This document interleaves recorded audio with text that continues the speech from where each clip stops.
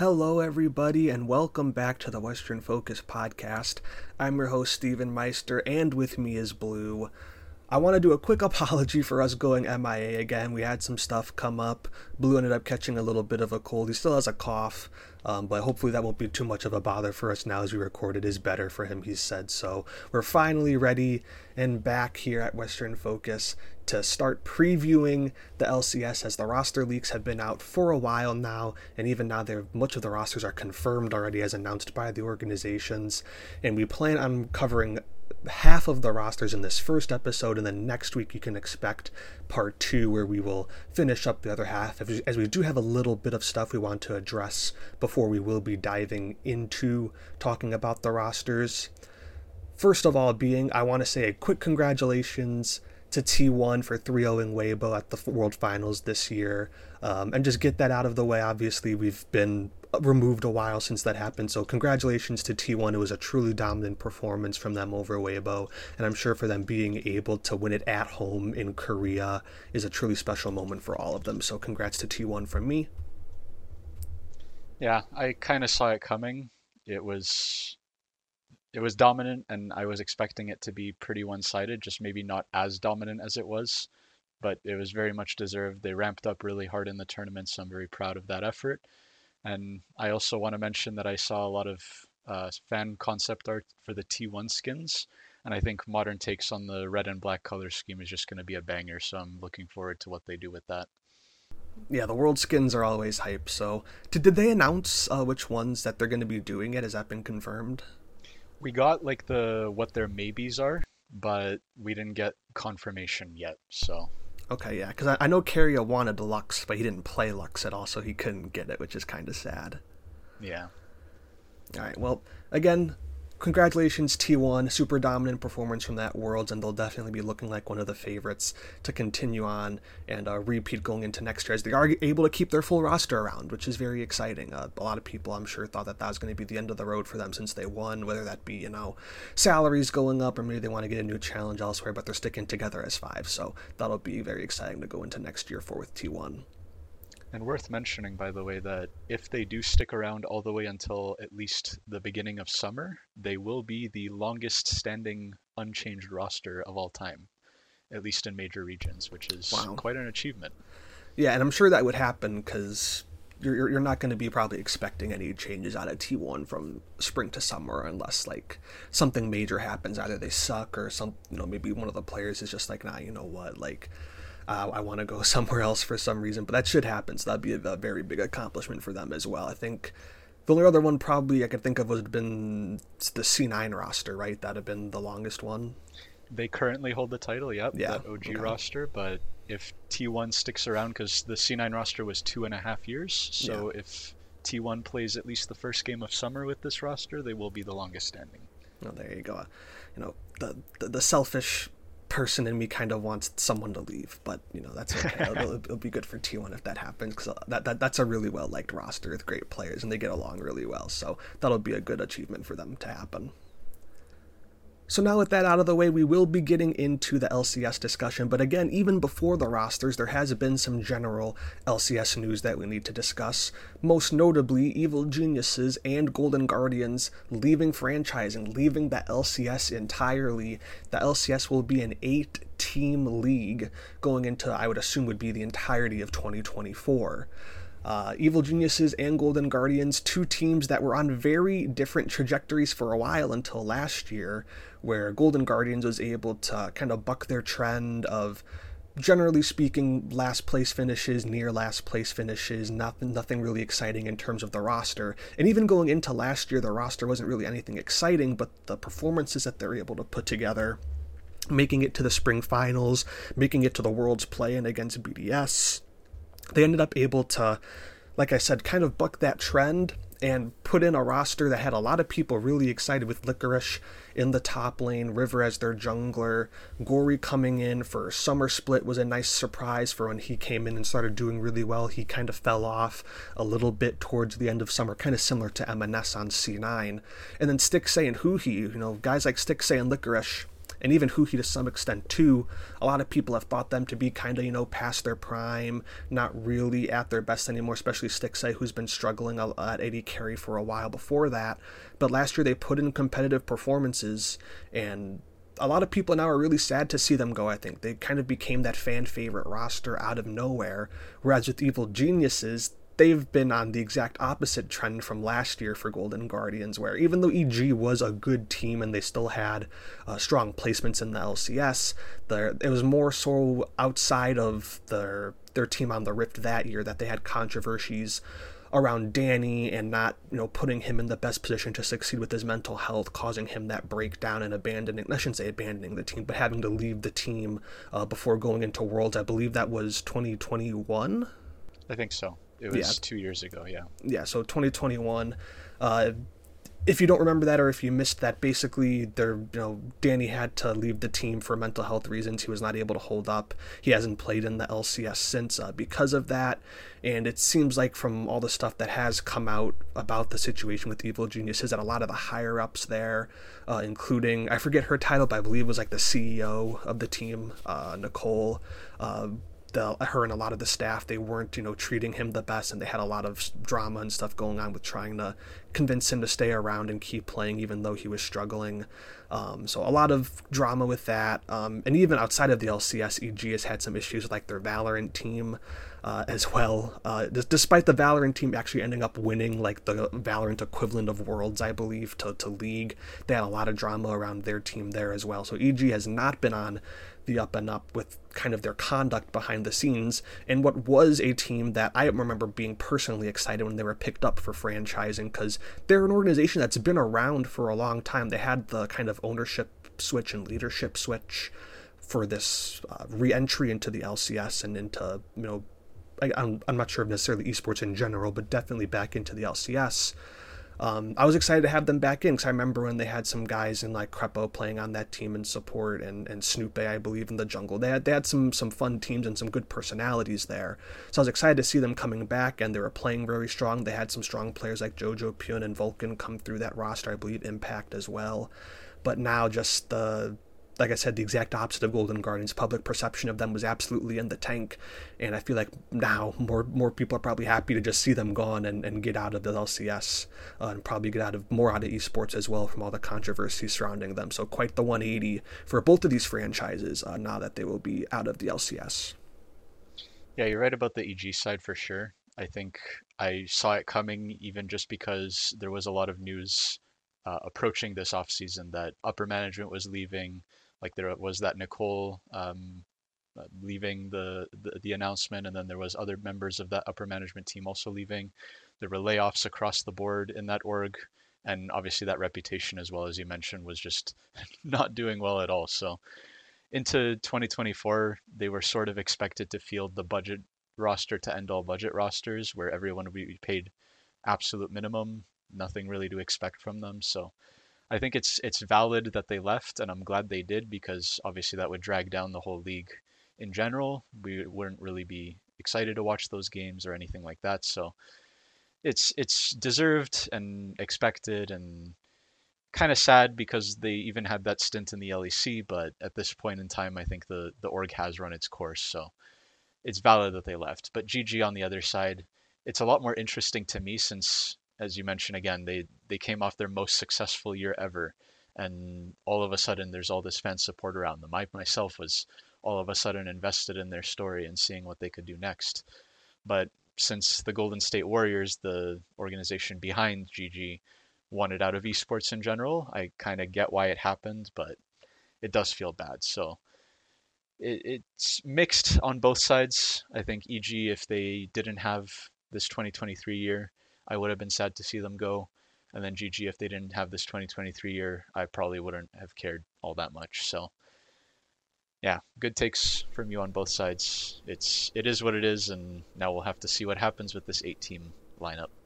Well, and the crazy thing about Golden Guardians was that As we'll get into Cloud9 in the next episode to give a little bit of a spoiler here, unfortunately, but Golden Guardians was in the running for Jojo Pyun. EG was not going to bring him back. I don't know if that was just like maybe a general thing that they were going for, or if they kind of knew that they weren't going to be coming back to the LCS at that point regardless, and Golden Guardians didn't quite know that yet.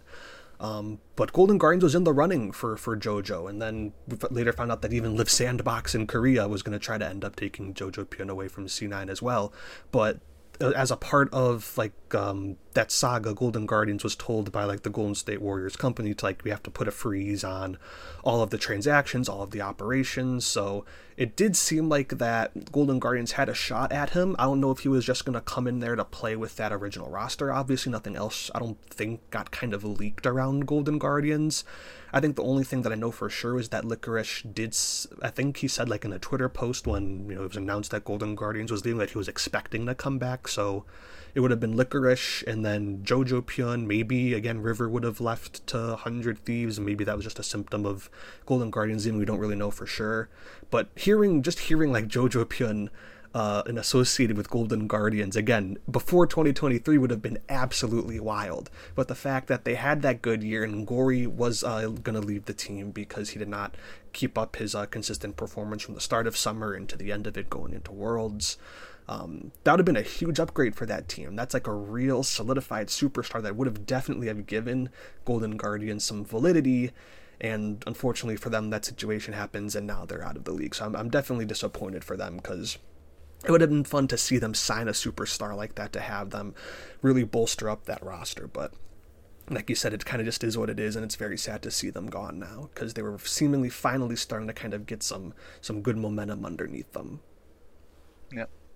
And I also wanted to mention too that I'm kind of surprised, because we heard from I forget what his title is, but the head of esports, I think.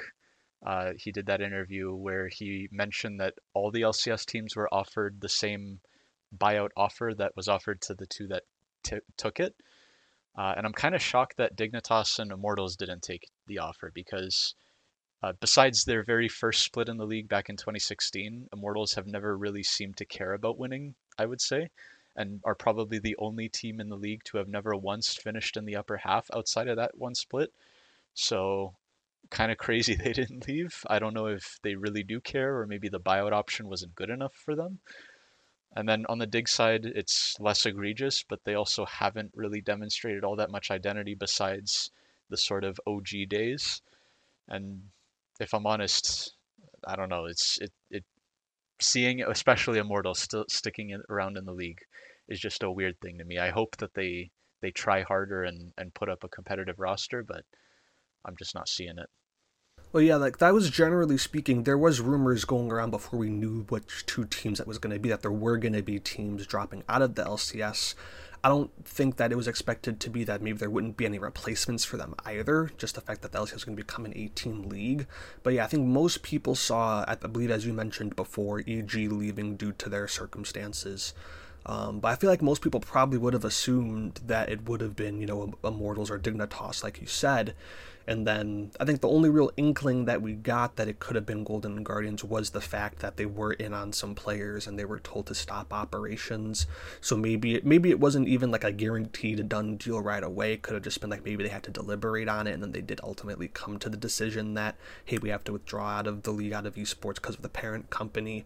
But yeah, I definitely did not expect Golden Guardians to be the team at the time when kind of there was that rumors going around that, yeah, there are going to be some teams leaving. Golden Guardians might have been on the short list, but they probably would have been the last one I would have thought, like maybe of the teams that could have been viable of selling. I definitely would have put Immortals or Dignitas ahead of them.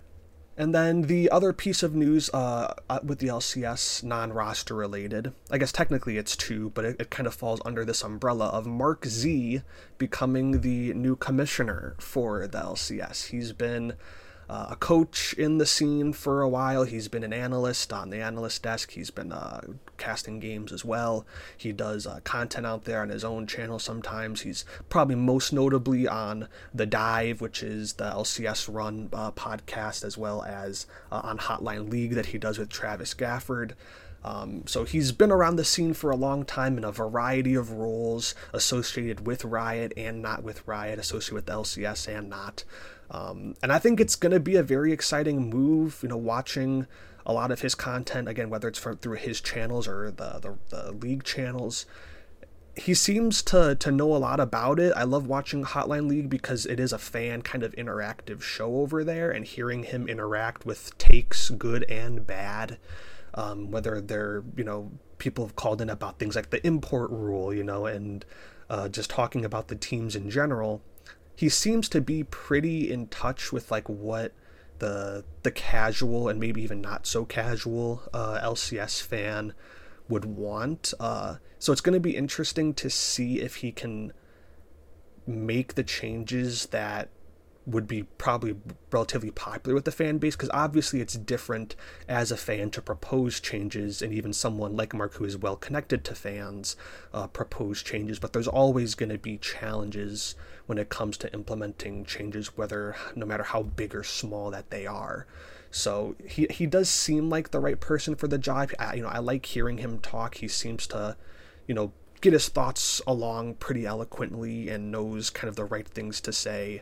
So I'm excited to see him in the role. It's definitely not something that I would have expected at all, because generally speaking, when you're thinking of like a commissioner role for like a traditional sports league, they're not really someone that's kind of in that position that he was beforehand. They're usually like, probably pretty savvy business people, or they have like some law stuff, going with them. I don't know exactly what his background was outside of league, but you generally don't expect someone like Mark to get in that position. So it's kind of a pleasant surprise from Riot / the LCS's side to bring in someone like him into that position, and I'm very much looking forward to see what they can get done.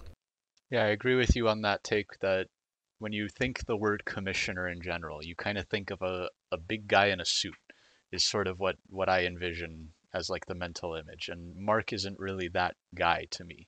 But on the other hand, I think I agree that he has been a guy that has been in touch with the fan base, and he sort of thinks like a fan.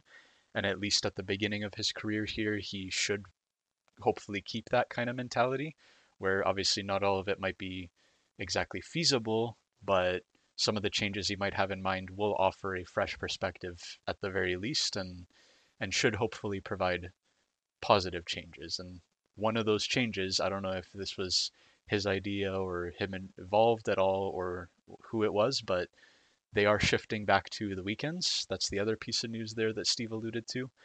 And I think it's kind of, why didn't they do that sooner, really, is what I would say. That the experiment I guess they wanted to take with pushing it to the weekdays obviously didn't pay off in the numbers, and I think a lot of us saw that coming.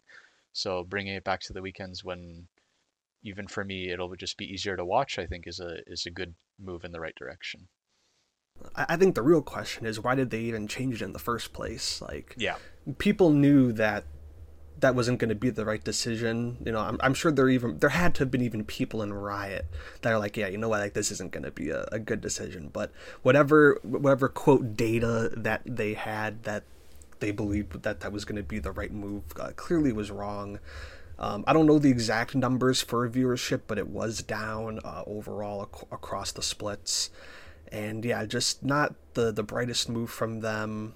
Not necessarily surprising. The Riot has not been super consistent with making good decisions, that especially being one of them. I'm glad that they were able to bring it back at least quickly this season. I was not expecting it to happen in the middle, like in between spring and summer of last year. That's probably just not something that's feasible to do in that short of a time frame. But bringing it back the very next year is probably the soonest that they could have done it, and I'm glad they did it. I'm sure that was something that they had in place before Mark. That's probably something that they were talking about as the regular seasons ended. It's like, hey, like viewership's clearly down. Like there's no way that keeping it on weekdays is going to work. Friday's not a bad day to have it necessarily, but Thursday is definitely not a good day to have it. If they wanted to do like Friday and Saturday, because I'm pretty sure it's like what the LEC does, that would be or maybe LEC. I think LEC's Friday, Saturday, and Sunday now, right?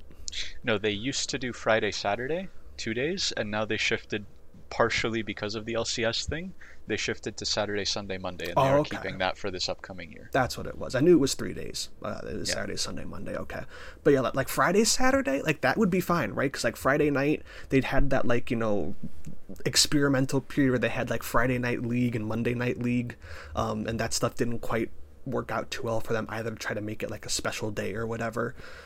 But like if they just did like Friday and Saturday too, like I think that would be fine. Like Saturday, Sunday, Friday, Saturday would be good. Just I don't get what made them think that Thursday was a bright idea, especially because it's not like they're gonna just keep all of the good matches for Friday. They're gonna have to like keep it split up just of like how like scheduling and stuff has to be. Like they're not going to want to just completely tank Thursday's games, because if they tank Thursday's games, then guess what, even the lower amount of people that are going to be watching already is going to be even less. So you got to put good games on Thursday to try to incentivize people to watch. But even then, it's Thursday night. People have to work on Friday or Thursday afternoon. Even people are going to be at work on Thursday, so it's just not a good idea. I'm happy they got rid of it as quickly as they probably possibly could. And yeah, finally we're going to be back on the weekends. I agree it took them long enough, but just wasn't a decision that they should have made in the first place. It just didn't make sense at all. And now we will get into the LCS roster discussion. That's what everyone loves, and the offseason's always the best time of the year for me. I love seeing all the roster moves and the leaks coming out from people like at Sheep Esports and whatever. I love the offseason. And we are going to get started with the reverse order of the LCS summer split from last year. So that will be the last place team, Immortals. A good bit of turnover from them. They now have Castle in the top lane. Armeo is going to be their jungler. Mask in the mid lane. Tactical did return from last year's roster as their ADC when there was some speculation that he might not be coming back. And then Ole is going to be back in the LCS at support, coming back from last playing in 2022 on Golden Guardians. So this is still a roster that, on the surface of it, does not seem that good. It's still probably going to be definitely bottom 3. I'd say pretty comfortably, but I'd say most likely bottom 2. Castle is a player that they brought in from KT Rolster Challengers. He was with them for 3 years, from 2021 through 2023.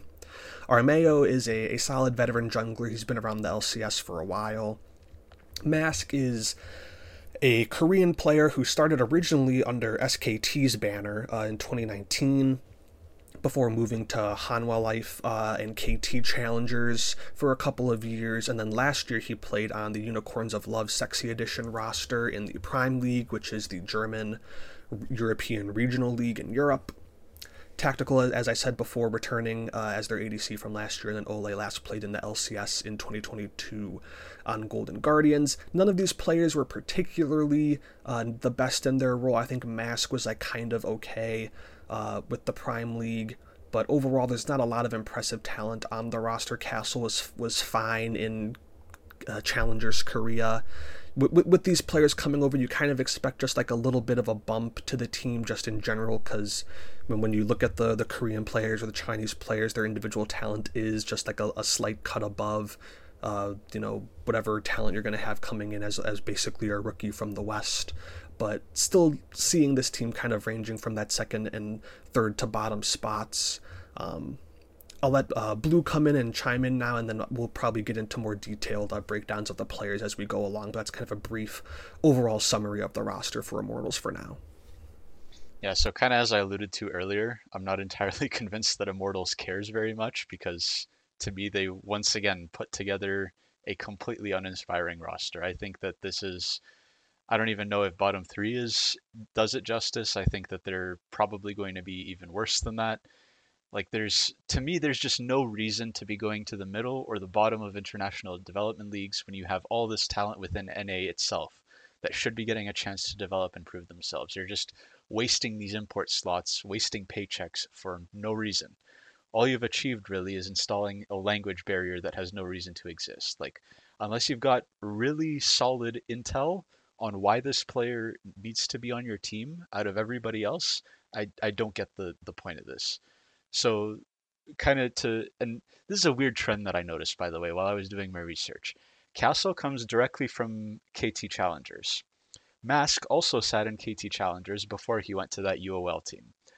Ole as well was on KT Challengers for a while, or it was the Academy team back then because they rebranded, but it was the KT team as well. So I don't know if Immortals has some direct line to KT and that's why they decided on all these players, but it's just weird and doesn't make a whole lot of sense in terms of winning the whole thing. I don't take a lot of inspiration from this, and I don't think that they're going to perform all that well.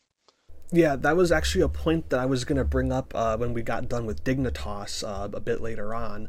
But since you addressed it now, yeah, teams like Immortals and Dignitas who have been at the bottom for a while. Dignitas, like last year, I believe it was in spring, they took a chance on their Academy 80 carry Spawn. He didn't pan out, and then they at least did bring up Tomo as their 80 carry for summer last year, and he still wasn't that great, but those guys were both North American talents. Both of those teams, especially, do kind of seem to have that, whatever you want to call it, I think you said a trend of bringing in, like, just average, about maybe slightly below average talent from, whether it be Korea or China, mostly Korea, and plugging them into their roster. And they probably, I'd assume what they would just expect is that the raw talent, as I said before, probably having like a slight upgrade over what you would get out of a Western player would be enough to make a difference in terms of, maybe just being an overall better player. But as you mentioned, it's not really enough to help you win the LCS. Like, these teams have always been perennially towards the bottom of the league, and you would like to see them take more chances on North American talent. At least, like I said, Dig did do that with their 80 carry position. But yeah, like bringing in Castle and Mask, as I said, they're fine players. If to talk about Castle a little bit, he's nothing super special. He seems to play Gnar and Gragas and Gwen the most from his most played champions over the course of his career. He ended up splitting time in Summer Split. Not even really a split of time. He basically got replaced by Perfect in the Summer Split on KT Challengers. Castle only played 5 games with them in Summer. And for most of these new players that came in, basically what I tried to do is I went on to Oracle's Elixir, so shout out to them. They have a lot of stats and stuff for players that you can track in teams as well. Not all the stats are available for all of the leagues sometimes, but for the most part, I look at the lane differential stats that they have, like the CSD at like 10, the experience difference, gold difference at 10. I look at KDAs and stuff like that just to get kind of like a surface level understanding, because with stats in professional league, you got to kind of take it with a grain of salt. It's a lot better to watch all the games if you can, but that's usually pretty impossible to watch every single league's games. So I look at that, and then I pick a couple of games to watch. I usually try to pick a game where they had a really standout performance that was good and a really standout performance that was bad, to kind of at least see them at their extremes. And even in the extreme games, I mean, for Castle, which I guess you can kind of take as good and bad, he didn't really stand out. There wasn't really anything super special about him that I noticed watching his gameplay. So you're just kind of, again, bringing in an average talent up there. Mask, again, same kind of thing. He had some, pretty traditional mid lane picks. He had a lot of Azir, a lot of Orianna, Jace, Ahri, LeBlanc, standard stuff, which is not necessarily unsurprising, right? Because that's the meta champs that you're going to be picking most of the time. But he had the 3rd lowest kill participation in the Summer Split for mids in the Prime League. Watching the couple games that I did, he made some really simple mistakes, like face-checking bushes. Like, there was a fight that I was watching where the fight basically just ended, and he knew that there was, or at least he should have known that there was still an enemy in that bush where he was running away from, but then he just turned around on like relatively low health back towards that bush, and surprise, surprise, the enemy was still in there and he got killed. He wasn't respecting some roams that were happening a couple times. There was a game against Movie Star Riders that I was watching where, again, it seemed like he should have been able to know that there was going to be a roam coming up top lane from a couple people that were kind of leaving towards the top side jungle, and he just didn't respect it enough, and he got killed for free on the roam. So for both of those guys, I'm not really expecting anything great out of them. Hopefully they'll be good at best. Getting to Armeo now, as I said before, he's a solid veteran jungler. He played on Evil Geniuses and their Challengers team as well last year in 2023. He was second in kill participation in the LCS Summer last year.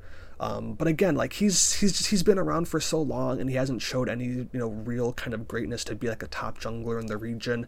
He's a fine resident jungler, but he's not really going to be able to elevate a roster around him, which especially on a team like Immortals is going to be a problem.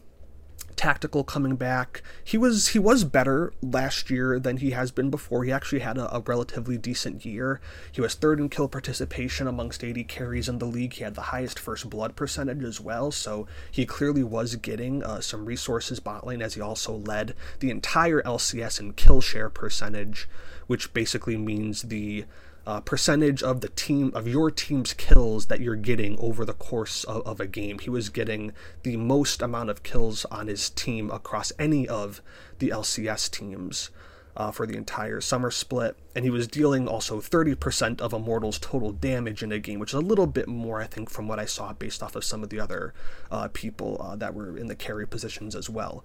So he was getting a lot of resources on Immortals, but overall he's still just not that great of an AD carry. He had the lowest KDA for AD carries in summer as well, at 2.7 for his KDA. So he's still just like a fine player. He's still going to be a bottom end AD carry. At least we would expect that, even though he did have a slightly better year last year in some of his stats than others. And then another question mark in Ole, where he's been around the scene for a long time now. He's had a couple years off here and there in between seasons. As I said, he did not play last year. He last played in 2022 on Golden Guardians. He's mostly a tank player. Over his career, he has 66 Thresh games and then 45 on Alistar. He does have 43 games on Morgana as well, to kind of show that he does play the range supports and stuff, but he's more so a tanky kind of engaged support player. So with Ole 2, I was definitely surprised that they brought him on. The one thing that I do have on him is that he did play with Immortals in 2017. That's like 6 years ago now. I can't believe that. But he does have some history with the org, and he does seem like a nice enough person to have around. So if you just want to bring in a guy who can maybe provide some leadership, he is a veteran.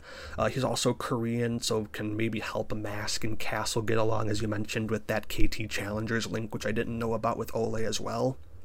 So there are like a couple of reasons to, maybe bring him in just from like a team building perspective, but as an actual quality player, with him not having played last year and as well as not having played in 2021 either before that stint on Golden Guardians, we'll have to really see what we end up getting out of him there.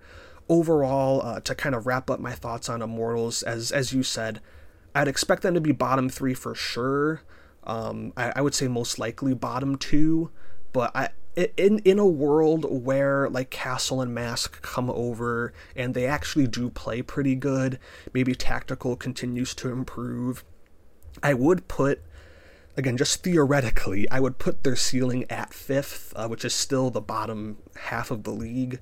But just in a perfect world where things really go right for them, and maybe some of the other teams that are kind of volatile or unexperienced falter, maybe they can finish as high as 5th.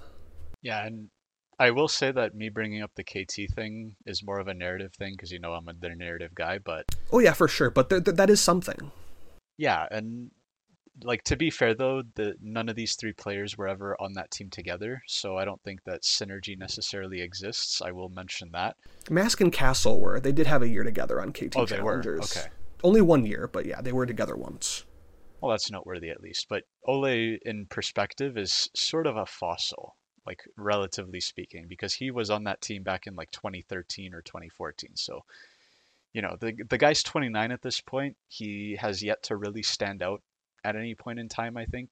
So I'm not very confident on him. Like, it makes no sense to me they removed treats for this guy, but I guess they had to make room for their two random imports. So we picked Ole, I guess. And then the big sin to me is that they kept tactical. Like, I understand that his stats maybe looked better, but when I think tactical, I think of the tactical Tristana ints where he randomly jumps into three people, he's completely alone, and just dies. There's no sense behind it. I don't see the logic behind it, but he does it. And that's the play that I know him for. And I think that this guy, he looked okay on TL when he was there, but you have to take into account that he played with Core JJ. He can make anybody look good, I think.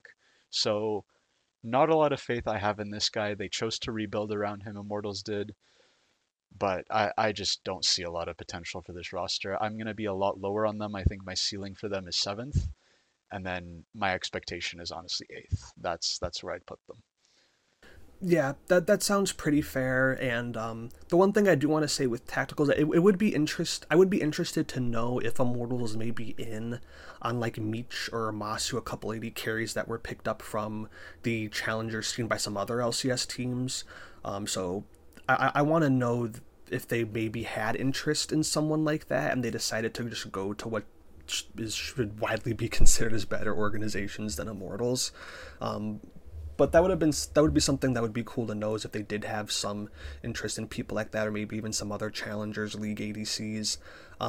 Tactical's not my biggest problem with them by far, but yeah, it's the story of Immortals, right? Like, they're never gonna be able to pick up the top talent from NA, or probably top talent from anywhere, so they kind of just have to scrape together what they can, which in that case, again, I don't necessarily mind tactical, but it would be more fun for them, and maybe even Dignitas too, to take better chances on some NA players, just to see if you can get something out of them, because at the very least you'll win some more fan support locally in the region from doing that, rather than, bringing in guys like Castle and Mask, who weren't really standouts even in their own leagues.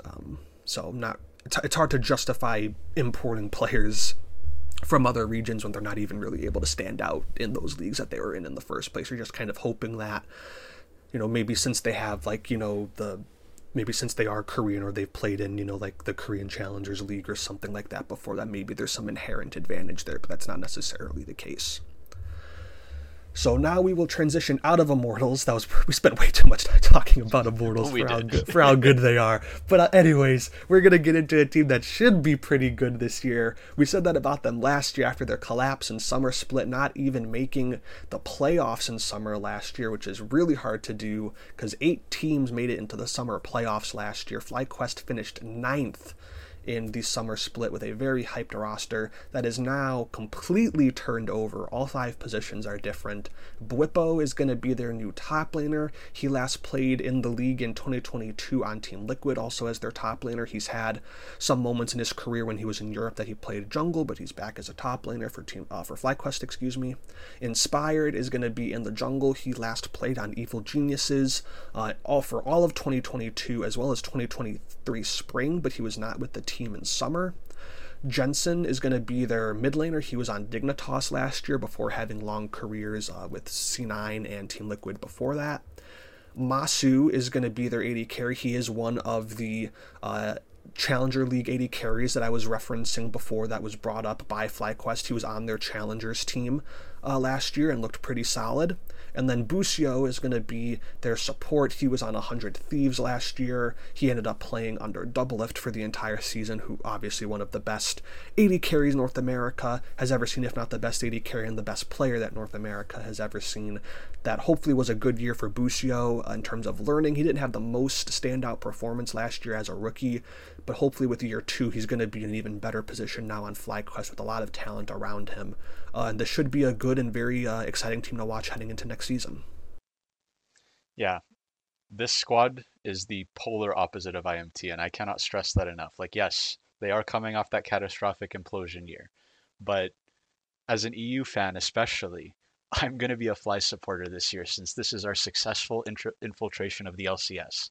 Not only do we have Bwipo in the top lane from Europe, we have Inspired in the jungle from Europe, we have Jensen, which I'm going to count as a token European player, even though most of his career was in NA. And then they also have Nukeduck coming over to coach, also an former EU player that had that year with 100 Thieves and now is going to be coaching for FlyQuest. So this is Team EU in the LCS. They're going to win, and EU is going to be better than NA even domestically. There you go. Okay, you can tone it down a little bit there, buddy. You can relax a little bit.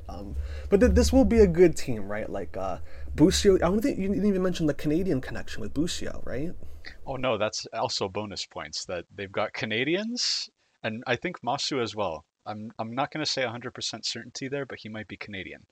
So yeah, it's Canadian and European. So huge bonus points for me, brownie points. this guy's so weird. But yeah, it will be a good team. There are going to be some question marks. I mean, I was going to say just on a couple players, or probably basically over the entire roster, there will be question marks. Bwipo, as I mentioned before, didn't play at all last year. Professionally, he streamed and stuff and did content with Team Liquid, but did not play pro. He spent 4 years with Fnatic in Europe before that, mostly as a top laner. Overall, in his career, he has his most played champion is actually Gangplank, which I was very surprised to see, but that's very cool because that's a champion that he seems very well suited for. Ornn was his second most played, and then Aatrox third. But he's one of those players that who kind of showing with the Gangplank can play basically anything he wants top lane.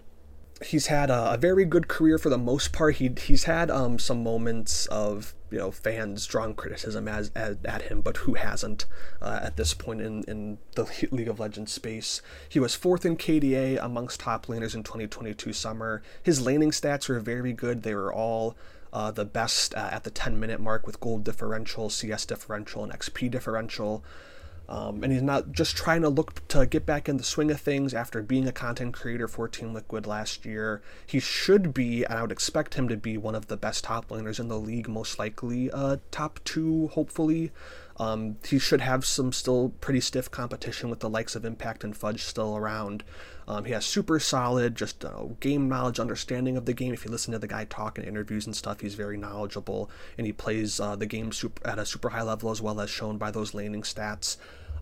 Not his best years with Team Liquid. That Team Liquid roster had their fair share of moments as well in 2022. But again, looking to step back in and reclaim his spot as one of the best top laners, not even just in NA, but in the West in general, hopefully for him. Inspired, again, had to take the time off, we'll say that, in EG for summer. Also a European player. He was on Rogue in Europe before coming over to North America. Similar to Bwipo, can kind of just play whatever he wants in the jungle. He's very skilled, very well respected as one of the best junglers in the West. Now, the one thing about him is that he is an NA resident now. I don't believe Bwipo is. It was Inspired that got the green card, yep. Yeah, Inspired just got his green card, so he is a resident now. So he does not take up one of the 2 import slots for this team, so that is very good for them. And it should be, again, looking to reclaim his spot as one of the best junglers in the region in the West. A little bit stiffer competition for him than Bwipo in top lane with Blabber, River, the hopeful resurgence of Contracts, or the continued resurgence of Contracts, and then maybe even one of the junglers that was brought in from Team Liquid, from Korea. We'll see if he has the stuff to kind of keep up maybe in a different region. But so a little bit more for Inspired to deal with, but he is on that same kind of level as Bwipo in terms of being in Europe for a while, playing super well in Europe, then being brought over to North America, and still, for the most part, keeping up his form. So now will just be another chance to reestablish that.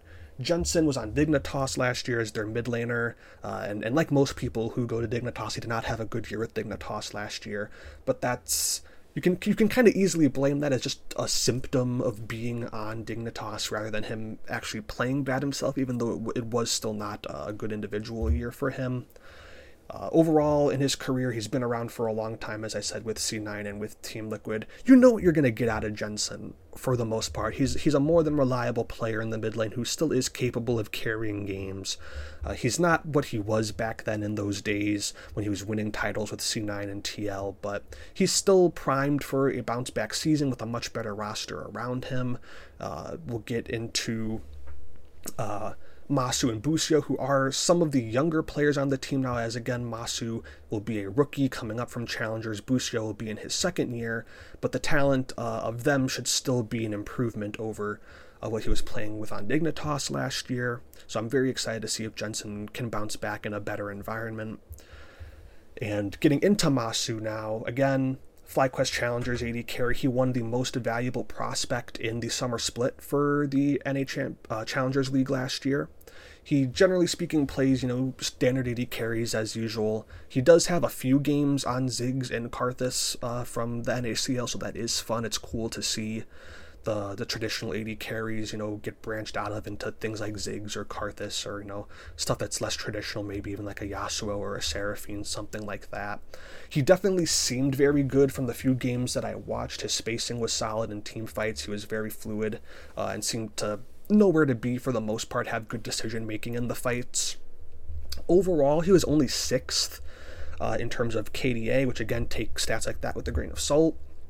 But for comparison, he did have, sixth KDA. He had less kills and more deaths than Meech, who will be another AD carry we'll be talking about soon, brought up from the Challengers League.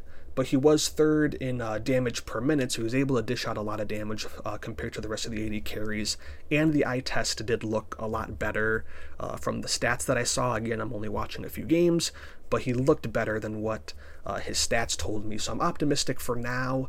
And unlike if he were on a team like Immortals, where we talked about tactical, his play should be able to be elevated by the talent around him, which should be a good boost for him. There's not going to have to probably be a ton of pressure on him, because he should be enabled well by the likes of Inspired and Jensen, and hopefully Busio, his support as well, who was learning under Doublelift last year. Not a great debut season for him, and he seems to be more of a tank or a playmaker support than the Enchanters based off of his most played. But listening to some talks with the guy, that whether it's on streams with someone like LS or in interviews and stuff, he seems like the kind of player who is still very, very flexible. He can probably play whatever he wants to. Like I said, he was fine last year. He was bottom 3 in assists on 100 Thieves for a summer split, but that was just a team that had some pretty big changes going on at times and was up and down. So you would have liked to have seen a more consistent environment for him than he ended up getting on 100 Thieves. But seeing him paired with an AD carry like Masu should be fun. As I said, they're both very young and are looking to just continue getting experience in the league. There was some hype for Busio that he didn't quite live up to last year. Hopefully with maybe a little bit kind of lessened expectations, but being on a better team, there will be more room for him to solidify himself as one of the better supports in the league and hopefully continue that for many years to come. So I think you did a very good job of running the whole thing down. So I'm going to focus on my highlights, and I've got two of them. Number one is Whippo in that top lane. I think that in NA, he hasn't really had the chance to demonstrate what he's really made of. I think that that TL year was pretty much an underperformance across the board, and you can liken that to big personalities clashing, or maybe the environment wasn't good. I don't really know what to blame it on, but I don't think that his form on TL was what you would expect from a player of his caliber. And I fully expect that despite that year off, I think that he's going to be easily top 3 tops in the league, possibly even the best, depending on how well Impact does and how well Fudge does. Those are his two main competitors. But I do think he will be at minimum top 3, potentially even the best. And the main reason for that is that I've always considered him as one of the rare players that has sort of a great mind for the game. Like, maybe his play might not be as huge as some other players might show, but he sort of talks a lot about the lane matchups and how you trade and things like that, as well as the larger scale macro of the game. Like you mentioned, he had that one split, I believe, that he swapped to jungle for Fnatic to bring in Adam, and this was in the middle of the year, by the way, and he proved himself to be top 3 in that role in the LEC, excuse me. So I think that this guy has just got a huge mind for the game, even if he on an individual level doesn't perform very well. I think that he's going to bring a lot to the team in terms of developing your skills and developing teamwork and things like that. So huge hopes for him from me. And then the other one was Masu down in the bot lane. As you mentioned, big prospect. He won that title as the most anticipated prospect. And I think that it's very much deserved because from a bit of research, I gathered that he's mainly known for his really strong team fighting in the mid to late game, which I think in the NA environment is very important. You'll see a lot of games end up going to those team fights, so being able to perform there if he doesn't get stage fright is going to be huge. And then he's also demonstrated a huge champ pool. Now, whether that'll transition into the main league, we have yet to see, of course, but he's played pretty much all of the meta 80 carries, some of the off meta ones. And then I even saw games in his match history on things like Ziggs, Karthus, even Kog'Maw, which weren't really around much in that last year, and he played them anyway and was able to win on all three. So again, the narrative's there that this is an EU team kind of, and I also think that the composition of players here is really good. So I've got a lot of hype for this team myself. I have them finishing probably most likely between second and fourth. I do think that first is a possibility. I think there's going to be some good competition for first place, hopefully, and they'll definitely be one of the teams in the mix. If things don't quite go so well, because I still do think that this team does have some big personalities on it, still with Whippo and Inspired and Jensen. You brought that up as something that was probably a symptom or one of the reasons why things went wrong on TL a bit with Whippo. There still is kind of that thing. So I'm pretty sure that Jensen was on that team with Whippo and TL, if I remember correctly. And then Inspired is still a guy who seems, to probably have some strong opinions as well. So if things, do go poorly, maybe there's some clashing going on. Maybe Masu and Busio don't quite live up to things. I see them probably the absolute lowest they could go would be fifth, but I'd say most likely probably second and fourth. Yeah, so I'm trying to keep it a little tighter just to be, gotta have that highlight in the podcast. But my ceiling for them is going to be first. I think they have the potential to win, even if I'm not entirely confident it will happen. And then their floor for me would be third. I think that they're good enough to be locked in that top three unless something goes horribly wrong, and that's where I'll put them for now. Yep, all checks out to me. And now we will get into 100 Thieves, which is going to be probably a pretty exciting team to watch still, despite them losing Bjergsen and Doublelift at the end of spring and summer splits respectively, who have both decided to retire after very long and impressive careers in North America. Their new roster is, again, completely different from last year's, as well as FlyQuest was. In the top lane is going to be Sniper. You might know him as General Sniper if you've been around the scene for a little while. He's been a super hyped up prospect for years now. He's mainly known as a carry top laner, kind of like, I believe it was his brother Viper, who's been in the LCS before as well. I'm pretty sure they're brothers. They are. Not to be confused with the Chinese Viper, though. No, yeah. Not him. The LCS top laner Viper. Yeah. But yeah, he's been around for a while as a prospect, super hyped up kid. I think C9 tried to sign him as a part of their organization like a few years ago, but like the LCS stepped in and said like they couldn't do that because he was so young. He was only like 13 or 14 at the time, something like that. So he's been around for a while. He was under 100 Thieves, I believe, for a couple years now, and now he's finally going to be getting the chance in the top lane at the professional level. Not like he's going to be old enough to play. River is coming over from Golden Guardians. He was a pretty highly regarded jungler last year. Even before that, when he was playing on Dignitas, I think people still did think relatively highly of him, but he was finally on that Golden Guardians team last year, which were able to take it to the next level, and River absolutely did as well. Quid is staying from... Quid actually is a carryover from last year. That's my bad. He was on 100 Thieves last year as their mid laner. He was a Korean player that came in from Genji Academy. He was on them for 3 years before debuting with 100 Thieves in the LCS last year.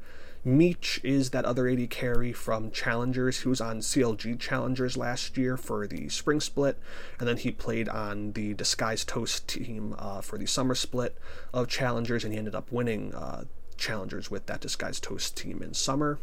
And then Ayla is going to be their support. He was a rookie last year, brought up from Team Liquid Academy, who played on FlyQuest in the spring split, and he ended up splitting some time with their other support that they had, Winsome. And then he moved to EG for the summer split last year and was their full-time support for them in summer split. So this is a team that is incredibly young outside of River. Sniper is only 17 now. Meech isn't, I don't think he's a teenager, but he's going to be a rookie coming into this. He's a little over 20. Ayla, again, not necessarily, I don't think he's a teenager either, but only going to be his second year in the league. Quid is a teenager, I believe. I believe he's 19, maybe going on 20. It's going to be his second year. River is the only guy here who has a lot of experience playing in pro, so he's going to have a lot of pressure on him to kind of be that leader, whether he was a good one or not on Golden Guardians. I don't necessarily know what their roles were in terms of like shot calling and stuff. It was probably either him or Huhi. But he seems like the kind of person, just from watching his personality and stuff from just the outside, not being associated with the league or anything, he seems like the kind of person who could do a good job in that role if he wasn't doing it already. And then a lot of these other players, Sniper, Quid, Meech, and Ayla, they're going to have a lot to prove. It's going to be a very raw team that has a ton of potential on it, but I would not be surprised if they came out to a slow start to start spring especially. Yeah, so I echo a lot of that sentiment. The youth of this roster was something that I noticed, and I think it will, at least in the beginning, prove to their detriment. And so this will be kind of a unique team for me in that my ranking for them specifically for spring is not going to be what I expect from them in the whole year when you put summer into the equation. So I think they will probably have that slow start, as you say. That lack of experience is very much relevant despite the caliber of players that you might have individually. They're going to need that time to mesh, need that time to build an environment on what's going to work for them, what isn't, who's going to be the carry, who isn't, that kind of stuff. But that being said, there is a lot of hype to be had. I think Sniper, especially, he was a guy that popped up as a 13-year-old challenger way back when, that a lot of people took notice of. He started playing with some of the influencers, and he was known for his Riven gameplay. So yes, very much a carry player that liked to pop off and carry. Quid as well, he demonstrated that he has enough potential to gather some hype from fans at the very minimum. And of course, the org decided to use him as the centerpiece for this new roster, coming over from last year, so they have faith in him. And then Ayla as well was part of pre-implosion FlyQuest, which ironically enough, I thought Vulcan was an upgrade, but I guess the team did worse when Ayla left. So take what you will from that. And then Meech as well, very similar to Masu. Those are the two guys from Challengers being promoted that I have my eye on. That maybe he's not quite on the caliber of Masu, but he did, of course, win the Challenger League, and again, happens to be a Canadian, which I'm loving. So a lot to expect from them in terms of development. I'm really glad to see that one of these teams in the league is taking a risk in that sense. They're going to focus on the local talent, see what they can do with that, whether they end up on other teams and start careening off as some of the top players, or whether it turns out to be a failed experiment. I think it's commendable that they are using local talent for the most part, and let's see what they can do with that. Yeah, and hopefully that they will get the time to, develop and actually learn how to play at the LCS level.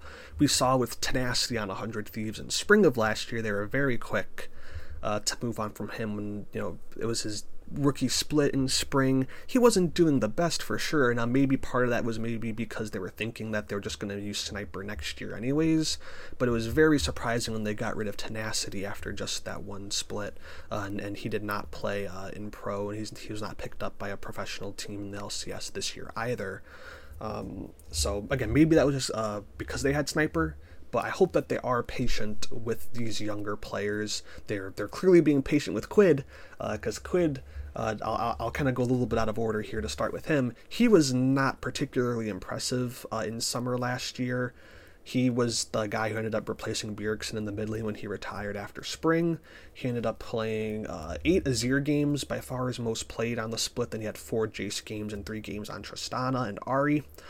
He did not, like I said, stand out really at all. I think a lot of people were surprised that of all the people that could have been brought back from last year's roster, that he was the one and the only one who was brought back. He had the second lowest KDA for mid laners in summer split.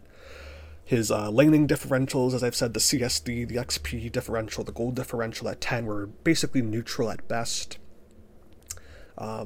So not a ton of impressive stuff on the stats, and even, again, doing the eye test, it was not that impressive either. He is only 19, so hopefully there is still some major room to improve there, because at least for this season, I would guess at least maybe to be a little bit on the safe side that he's going to be the only real player that you might have some real confidence in carrying. Obviously we'll have to see how good Meech does as a rookie. He is the AD carry, so he's probably going to be in line to be the main person, but being a rookie, there could be, the chance for some either jitters early on, or maybe he just doesn't adjust in time. Some of these players who are hyped up, they don't necessarily always work out, obviously. Hopefully Meech is not one of them. But Quid being the most experienced, I'll say, carry player out of this roster, because River is not really one to carry. He's much more of a tanky jungler player, supportive jungler player, enabling the people around him. There might be a bit more pressure on Quid than usual to have strong performances if guys like Meech and Sniper don't adjust early. So you're definitely going to be hoping to see some improvement out of him. I think we talked enough about Sniper, but yeah, super young carry player. He was not the best top laner in the NACL, where he played in spring last year for 100 Thieves. He did not play in summer because there was a rule change that Riot ended up doing with the LCS teams, that they were complaining about running their academy teams because they were spending too much money on them, or they felt like the investment wasn't good enough on the academy teams. So basically all of the academy teams on the LCS teams were just dropped, except for a couple of them, 100 Thieves being one of them. So he did not play in summer. But in spring, he was top 5 in KDA for top laners, but he had the second lowest kill participation. And he was bottom 3 in gold and XP differential at 10 minutes for his lanes. All of his lane differential stats were in the negatives. So it wasn't a super strong year for him in the NACL, but he's still going to be super exciting to watch regardless, just because of all the previous hype around him. I mentioned it with River again, a super solid jungler, but not really a carry threat. He's much more of a supportive or a tank player in the jungle. Maybe he can play a different style now that he might be on a team that maybe needs a little bit more of insurance than normal, but he is a super solid jungler. He was second in KDA in summer, only behind Blabber, second in first blood percentage, so he was able, to find the right times to gank early on and get his team first blood and get them started off on the right foot. He has, generally speaking, a very good feel for the game, where to be on the map, fighting around objectives, knowing where to be, tracking an enemy jungler, etc. He's not as flashy as someone like Blabber is, who is probably the best jungler in the league, but he seems like, again, the type of person that you would want to have on a team like this, where hopefully he can be a leader and enable a lot of this young talent to succeed. And then we'll go into the bot lane with Meech. Again, was in the NACL last year, had 24 games on Xayah, 18 games on Aphelios, then only 9 games on Lucian for his most played, so a pretty big drop off there, but Xayah and Aphelios were obviously very meta champions. Masu and him were 2 of the best 80 carries in the NACL that year. Last year, he was second in KDA overall, as well as tied to lead all of the NACL in kills with 193 kills.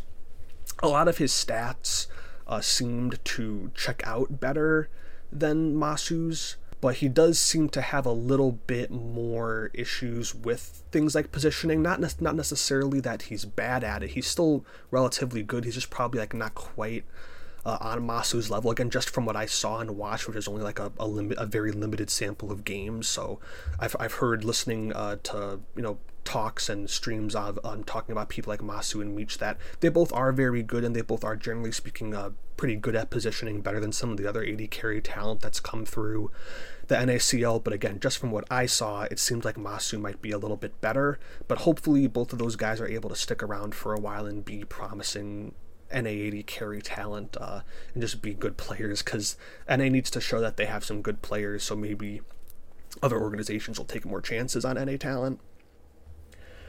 And then Ayla to round out the roster. He did pretty well in summer, split with Evil Geniuses. He led the LCS in assists, but the spring split roster on FlyQuest was good. The laning stats have not been as good, generally speaking, but with supports, again, just not being really a laning role as much sometimes, it's kind of hard to, take that stuff super seriously. So again, grain of salt on stats. When you watch him play, he does seem to be pretty good. He can play the entire variety of supports. You saw that not a ton last year, generally speaking, because enchanters were more in the meta, but you watched his time with Team Liquid Academy a couple years ago, and he was playing all the supports that you could possibly want him to play, which is good. So hoping to see him continue to improve in another full year in the LCS. Hopefully he will be full-time on FlyQuest. He wasn't quite full-time in Spring Split with hopefully he'll be full-time with 100 Thieves here. He was not quite full-time in Spring Split with FlyQuest. But a lot of potential here with a bunch of young talent that's still going to be looking to improve and show why they deserve to keep a spot in the LCS. My likely range for this team is, I'd say, 4 to 6. Maybe there's a world where they can sneak up to third if, Sniper is him and, Meech and Ayla can prove to be a super strong bot lane. I'd say 4 to 6 is probably where I would put them to start out. So again, very good rundown on the individuals. The one thing that I will mention that I think will be their main challenge coming into spring as they sort of learn how to mesh together is that I think they have an overload of carry players. Now, I'll kind of go down the list here. So Meech, of course, is a carry player because what else do you play in that role other than maybe, I guess, Seraphine? He kind of has to be a carry, so he'll be a carry player. Then you got Sniper, who obviously in his solo queue days loved that Riven, loved to play the carry style.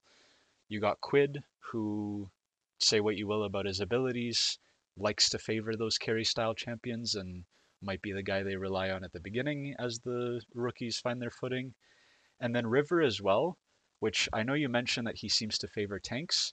That's if you specifically look at his time in the LCS. He's been put a lot on Sejuani duty and that kind of thing, but I think that that's more a product of the meta. If you kind of zoom out and go back to his pre-NA days, he bounced around between the Japanese League and the PCS, the Pacific League. So in those days, he seemed to play a lot more of like Graves, Elise, Kindred, or Belveth. Now that she came out, he played a bit of that. So I think that he, at his core, is also a carry player. He's demonstrated he can play tanks, which will be an asset here, but I think he favors carries. So a big challenge, a big hurdle, if you will, for this team to overcome is going to be to decide who is best at carrying, who deserves the resources and can do the most with them, and who's going to kind of have to take a back seat and learn to play with less resources. Because you don't really have a weak side inherently here, and someone's obviously going to have to do it. You can't have full resources going all over the place. So it might be a good thing if they identify that win conditions can come from anywhere, and within the game they'll sort of figure it out. But again, that'll be a test of adaptability and a learning experience at the very least for some of these younger players. So if they can overcome that, I think that I have high expectations for the team and hope to see them do well. It'll be a testament to the fact that NA can produce good talent.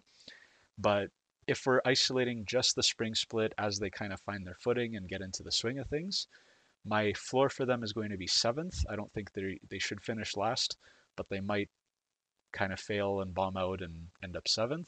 And then my ceiling for them, again, for spring specifically, is going to be 5th. I don't think they're going to be able to break in the top 4, but maybe they can. I'll kind of leave it between 5th and 7th for the spring split. I think you make a good point with that, someone needs to end up playing like weak side or have limited resources. And traditionally speaking, we know that usually happens to the top laner, but we've spent this entire podcast, and again, if you've been following Sniper or hearing about him from the scene for a few years now, he is very much a carry player. Not a lot of tank games that I saw from the NACL under his belt. Now, naturally speaking, if you are going to be like a true successful player in the league, you will have to have that inherent adaptability of being willing to, take less resources every now and then in any role, not even just top lane, but in top lane especially, where the main purpose of that role is not to be a carry. Generally speaking, you will very often end up playing tanks in the top lane, and you're really not going to be playing, obviously not going to be being playing tanks AD carry. Mid lane, there are the proper, situations for that, or if you play a supportive mid laner, maybe like Galio or something like that, or sometimes tanks have been ended up playing mid before, like Cassante, which is, is a tank, but he's Cassante, and then Ornn's been played mid before. So you can find the spots for it there. So it is going to be very interesting to see what happens, because you would expect it to be top lane, but I feel like that even could have been a problem with Tenacity. Was that Tenacity was in that similar kind of mold too. He was much more so a carry player than a tank player. I'm not going to act like I remember his split that well in terms of detail, but I don't feel like I remember him getting a lot of resources in terms of like really being able to, progress or build leads or push leads that he might have found. So that maybe, hopefully isn't a mistake that gets repeated with someone like Sniper. But it's going to have to come from somewhere. You're exactly right. Like, it's not just going to be like maybe River is forced on, a tank because of everyone else, and then he's going to be the only guy that's going to be playing, tank or be playing a weaker role, not non-carrying role. There's going to have to be someone who gives it up. Now, maybe they'll have to split it between like Sniper and Quid, or if one of those guys is clearly performing weaker than the other over the course of a split, then maybe you kind of determine it that way based off of like results. But that is a very good point, because someone is going to have to surrender resources. And I think that could actually be a problem with C9, which we will get to talk about them in the next episode, not in this one. But I think that could be a similar issue with C9 as well, where they've brought in Jojo Pure in mid lane. They have Berserker, who is a very good AD carry. Both of those guys can command a lot of resources. And Fudge is a good weak side player. He's a very good top laner, but he likes to, be able to carry games still sometimes too. He has those picks, like his Fiora or his Jax on the top lane often enough that he can command resources too in NA. So I think that could be a similar issue there, but obviously C9 a much better team, projected to be a much better team, and they should be able to figure that out if they want to be able to continue to perform at that high a level. But yeah, it's a great point to make about 100 Thieves, because that is something that I noted too. I did not bring it up, so I'm glad that you did. So now we will jump into the final team we'll be talking about in this first part of the roster breakdown. That will be Dignitas. We've kind of lumped them in with Immortals throughout a lot of this episode, so you kind of might have some early inklings on our opinions on them through that. They did bring back a couple of their players from last year. First of all is their top laner, Rich. He ended up being a very good Heroes of the Storm player. He ended up having this title, like basically the faker of Heroes of the Storm. So he came to Dignitas in summer of last year from the LPL. Maybe not necessarily ironically enough, but weirdly enough, he's a Korean, but he ended up playing in the LPL before coming over to NA. He was not that impressive in North America. I feel like some of the fans do have like a liking to him, but he did not have a very standout split at all. A lot of his stats and stuff are fairly mediocre. He had the third most deaths in the entire league, and the most deaths among top laners, which again, like, someone's going to have that, but Rich did not have a good year, and being on a bad team is only going to make that more likely to happen. He was tied for the fourth worst KDA again overall in the entire LCS, and second amongst top laners. His laning stats were only neutral at the very best. The one thing about him was that he did have the second highest kill participation among top laners, so he was either getting around the map a lot or he was getting played for a little bit. But again, watching him wasn't super impressive. I'm not expecting him to improve much either, because he's been around esports for a long time, playing Heroes of the Storm, then coming into League of Legends. He's already 25 too. So, and again, you kind of add all those factors with him being on Dignitas, not expecting a lot of improvement from him there. But they do have a promising jungler, hopefully, in XU, who started playing League in 2021 professionally under C9's amateur team. He was on Dignitas Academy / their Challengers team the last couple years, and now he's finally gotten promoted to their main roster. He did have a brief cup of tea in the LCS. He played 7 games for them in 2022 summer, but there wasn't really much success there. He's done better in the Challengers League, but he wasn't really quite one of the standout junglers in that league either. Again, mainly a carry jungler kind of player. He has 34 games on Lee Sin, 28 games on Graves, 24 on Viego, as well as 16 on Nidalee and Wukong throughout the entirety of his career, so not a lot of tanks listed there. If Wukong's the closest thing, and even then he's just a bruiser. The one thing that did end up standing out about him was that he did finish with top 3 in KDA for junglers in the spring split of Challengers this year, so there's a little something there maybe. He seemed to, when you're playing these carry junglers, he very much seemed to look for more full clears, liked to invade often, was very, very aggressive in the few games of him that I did watch. But with that natural aggression came plenty of moments of getting out of position, losing where he was at in fights or in invades, over chasing at times and getting himself killed, either isolated or maybe with a teammate on an invade or something like that. And then Dove is their new mid laner. He ended up playing on Invictus Gaming in the LPL in China last year in spring. But he was teamless for summer. He's been around for a long time. He's been playing professionally since 2017. So kind of similar to Rich, he's been around for a long time, was in China last year, but was not that impressive. He was bottom 3 in KDA for mid laners, the lowest kill participation amongst mid laners, and ended up being teamless, like I said, for summer. So that's obviously not a good sign. Career-wise, he has 54 Azir games, 44 on Ryze, 31 on Zoe, 24 on Syndra, so very much a mage player, more so than Assassins or something else like that. He did end up playing a decent amount of Sylas games. Sylas was his most played champion in Spring Split last year, which was 6 games, so kind of a little bit there, but Sylas was just kind of in the meta a little bit at that period of time. He's still pretty meta now, so I'm surprised that he doesn't have more games overall over the course of his career on that champion. But again, just teamless in summer, was not impressive at all in spring. The KDAs for spring, that kind of looking at his box scores, I guess basically is like the equivalent in traditional sports. Looking at his KDAs from his games, they were very unimpressive, very up and down, generally speaking, in the games that they won. He did manage to find some pretty good performances, but in a lot of their losses, he was not looking that hot. And then watching a few games of his, I wasn't really impressed in particular by anything. So very much questioning the decision to bring him in.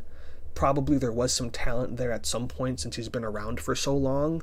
But I think him going teamless in summer was probably a good sign that, maybe there's not much there anymore. So this feels like just a classic NA import signing of bringing in someone from, I believe as you said before, from China or Korea, and just bringing them in because they're like average level talent over there, and maybe they can find something here because the region's just going to be easier to play in. And then they kept Tomo as well as their AD carry from summer of last year, who I believe I said before replaced Spawn from them in Spring Split. But Tomo did not prove to be much better. He had the second worst AD carry for ADCs, only 0.1 higher than Tactical, who had the lowest KDA amongst ADCs. His lane differentials amongst ADCs were the worst by far in the league, and almost the worst in the entire league in general. I'm kind of surprised that Dig didn't find a replacement for him. Again, I wonder if they were in on talks for like Meech or Masu, or if there were any other standout AD carries in the Challengers League that they could have been looking at. Because again, like the stats are bad, you take stats with a grain of salt, but just watching him too, like watching him confirmed that stuff as well. So kind of surprised that they didn't look for anyone else. Maybe they did and they just got outbid, or they didn't want to play with an organization like Dignitas. Could be that. I am a little bit optimistic with their new support Isles coming in, that maybe he should have at least a better support than what he had last year to play alongside him. I do like Isles better than Diamond or Poom that he was playing with, but it just doesn't seem like that's going to be enough to probably have a big impact on him again surrounding with the team surrounding him, there's not really much there to work with. I do like Isles. He was on C9 in 2022 spring. He played a few games for them in the LCS, but he was mostly on their academy team brought in 2021. Before that, he was in Oceania, and he was a good support in OCE. He can play a little bit of everything in the support role, from tanks and enchanters. His most played champ by a good margin, though, is Nautilus at 31 games to 19 games of Karma, but there is a long list there. So you feel comfortable with him being able to play whatever is going to be meta.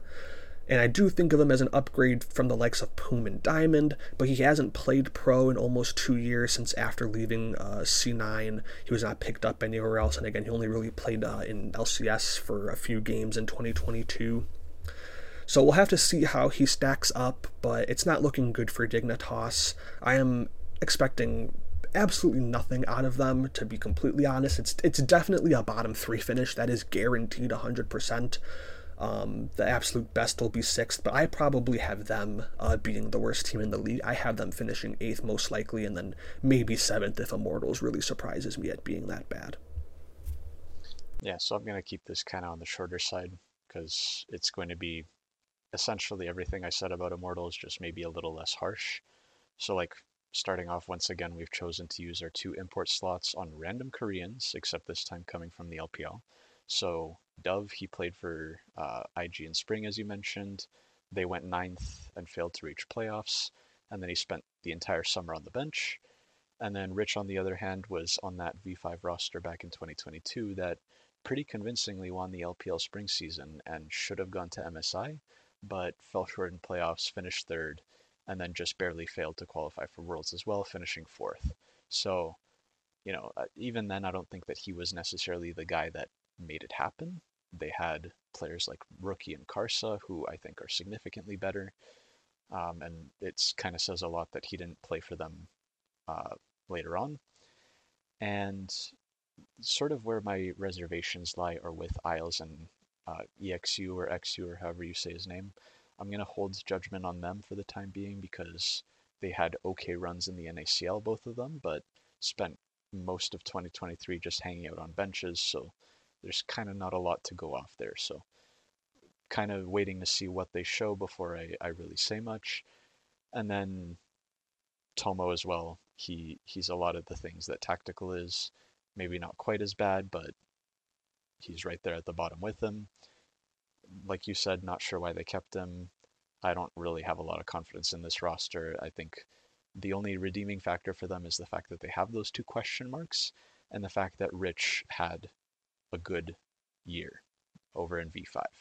So for me, this is going to be ceiling 6th team and then floor 8th team, and I think that they probably will be around the middle of that point. Yeah, and, unfortunately, with the way that we're going to be breaking this down, starting in the reverse order, a lot of these teams are the teams that we do expect to be at the bottom. FlyQuest should hopefully, be the one good team here, as we've talked about before with them and that roster and summer split of last year collapsing from what was a very promising spring split. The summer was the exact opposite of that.